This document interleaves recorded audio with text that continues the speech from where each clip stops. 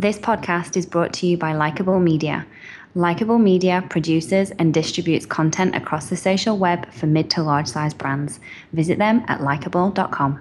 All the social ladies, all the social ladies, all the social ladies, all the social ladies, all the social ladies, all the social ladies, all the social ladies. Now put your phones up.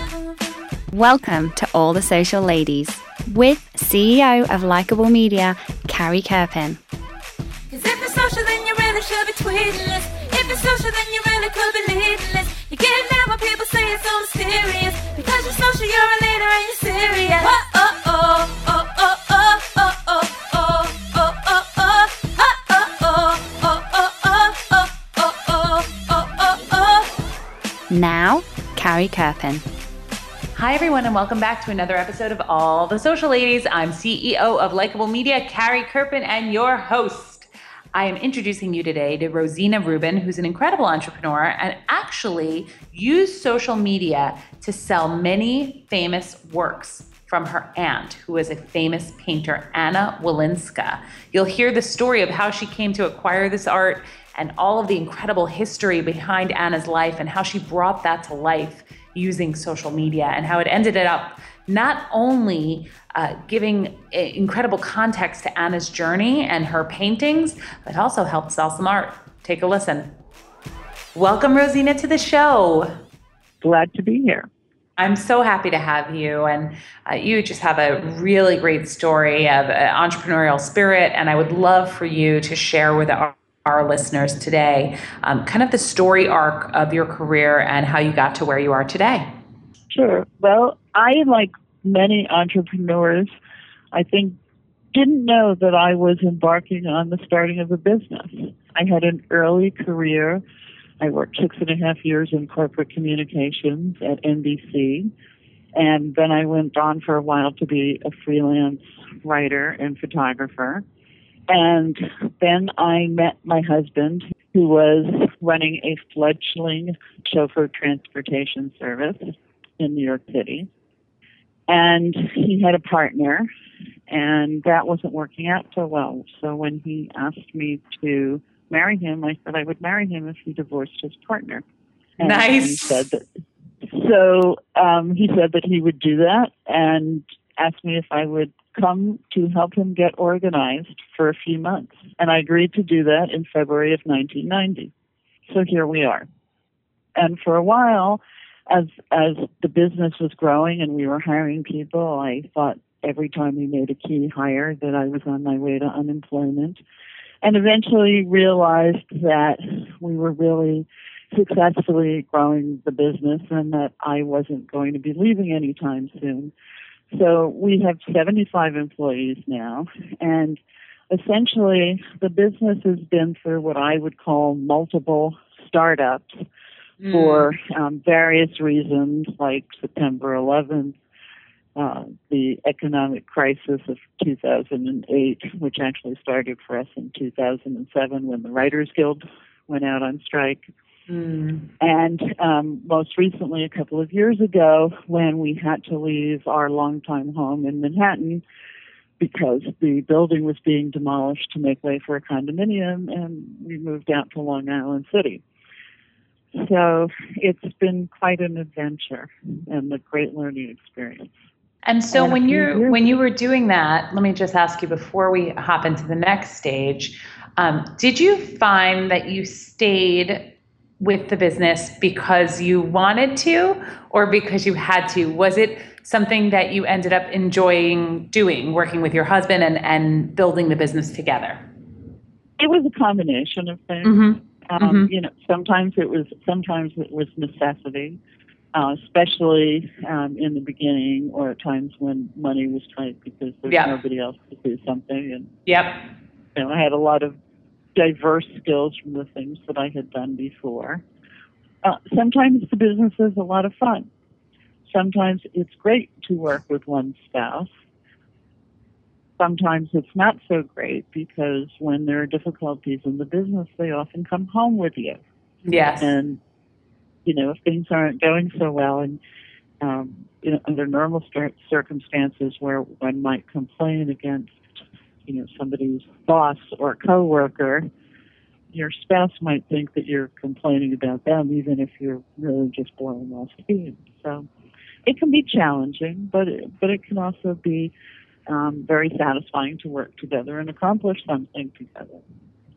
Incredible. And so you worked on this, and now you also had developed something new. So I fell into another business because 18 years ago, my aunt, who was a painter and had painted about 2,000 works on canvas and paper over the course of her lifetime, passed away, and there was her life's work in her apartment on the Upper West Side of Manhattan, basically in metal racks and flat files under the dining room table and in a makeshift studio that she had. And I was one of the executors of the estate, so the first thing that had to happen was, we had to go in there and sort of organize and count everything. And the appraiser came in and took one look around at everything that was there and said, okay, you count this. So I did. And it was a large number of works. And it was an apartment that my aunt did not own, even though it had gone co-op during the many years that she had lived there. And she actually at one point had almost bought the apartment, and she had 2 paintings that were given to her by Arshile Gorky in the 1930s.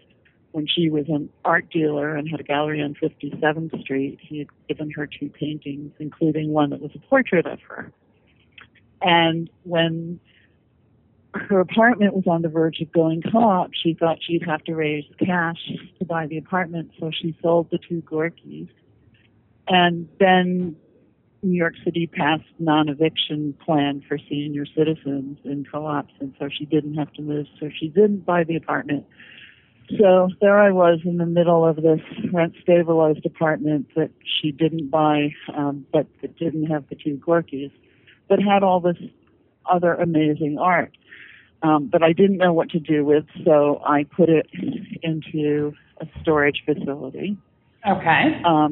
Where I've, now had it for 18 years and have moved around from storage room to storage room within the facility. And we recently found out that that building has also been sold. Wow. So I'm now in the process of moving that collection out to a lovely new warehouse in Long Island City, where it will once again be 10 minutes away from my office.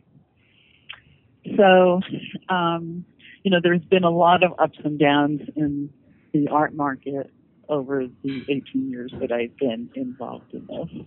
I've worked with a number of dealers. I've had a number of exhibitions. I actually took the work out of the country for the first time and did an exhibition a number of years ago in the Czech Republic of her work, which is the first time that it was ever shown in Eastern Europe. Wow. And in about, I'd say, the last 3 years, it's become an actual business for me, where I'm actively seeking galleries to work with and exhibition opportunities and starting to sell it on a somewhat regular basis. And that's so that it's breaking even and possibly even soon going to turn a profit. Wow. It's very exciting to me. That's really exciting, Rosina. And so when you mentioned to me when we were talking earlier about how social media has played an interesting place in the art world and in specifically this business that you're working on, can you talk to me a little bit about that? Sure. So one of the things that I have done with the art was my aunt, Anna Walinska, was always very much ahead of her time in the way that she used various mediums. For instance, in 1959, when spray paint in the can emerged on the scene, she went out and got spray paint in the can and started making these fabulous, large, abstract pieces with spray paint. Wow. So I started thinking to myself that if she were still around now, she would probably have somehow ventured into the computer world in some way. So in 1954-55, she took a trip around the world by herself. And during that time, one of the highlights was that she spent 4 months in Burma. Okay. And she kept a diary of the entire trip. And the diary made its way to the Smithsonian Archives of American Art, where they have made a real effort to preserve writings by artists, particularly diaries, particularly works by women.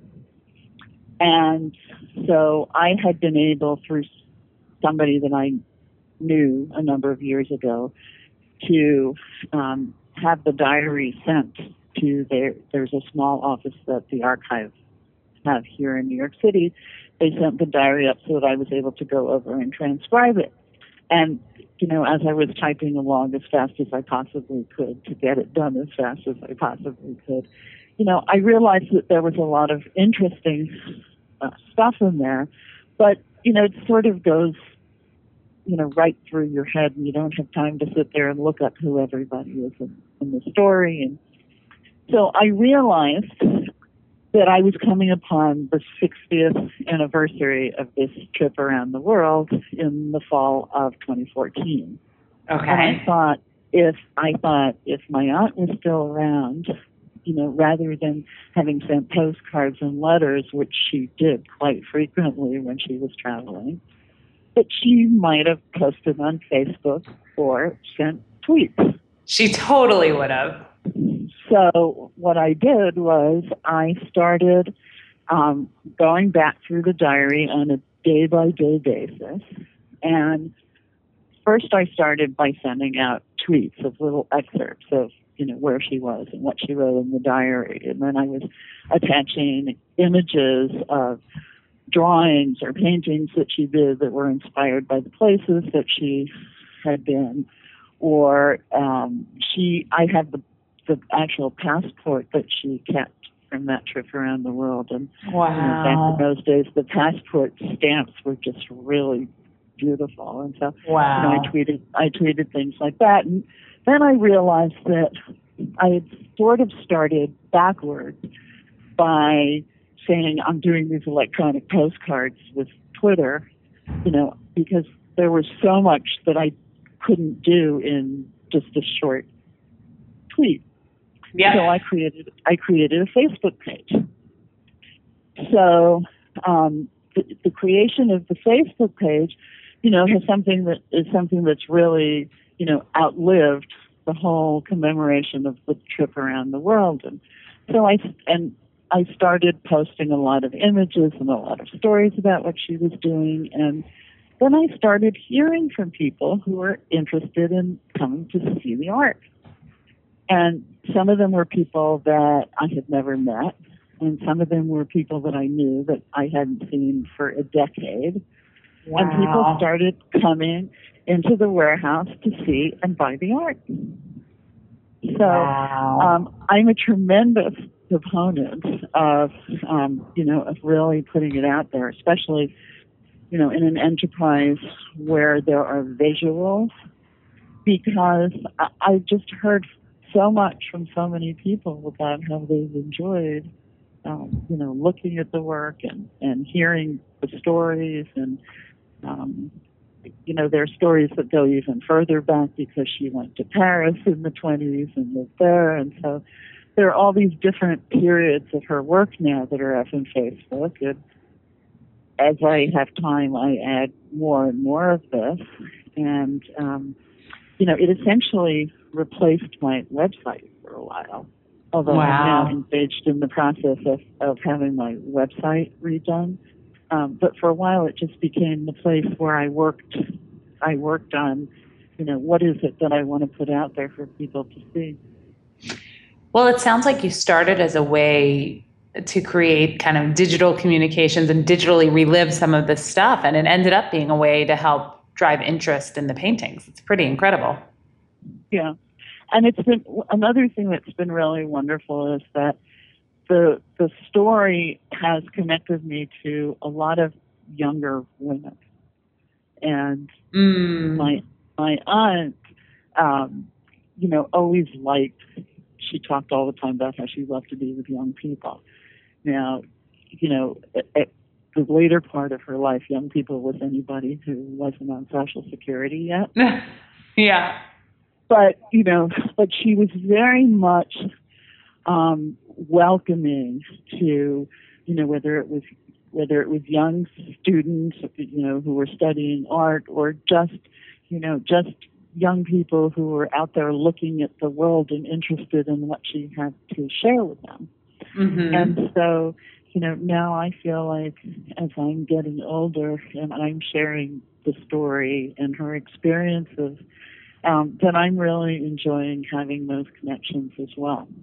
And of course, doing it via social media is a wonderful way to connect with younger people. And, I find that I'm occasionally learning some things from these people that I connect with, like, my 10-minute Instagram lesson or something like that. So I love it. And so if people want to follow the stories and the retelling of your aunt, where would they go on Facebook and Twitter? Where did you set up these properties and where could they come see? So Facebook is really easy. It's just facebook.com/Walinska, which is WALINSKA. Mm-hmm. And on Twitter, it's Walinska Art. And on Instagram, it's also Walinska Art.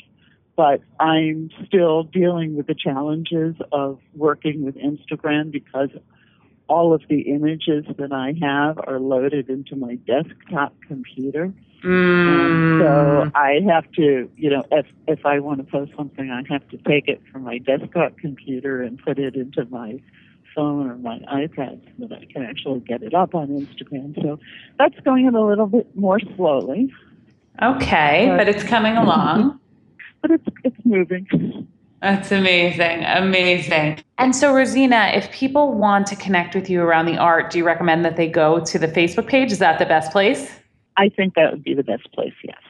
Awesome. Well, thank you so much for coming on the show today. I loved hearing a different perspective about how you can take something with such history that was created well before the dawn of social media and then use social media to bring that story to life. It's pretty incredible. Well, thank you. You've been listening to All the Social Ladies with Carrie Kerpen, CEO of Likeable Media. You can follow Carrie on Twitter @Carrie Kerpen. To get current social media insights and great tips, sign up for Carrie's weekly newsletter by emailing newsletter@likeable.com. This podcast is brought to you by Likeable Media. Likeable Media produces and distributes content across the social web for mid to large size brands. Visit them at likeable.com.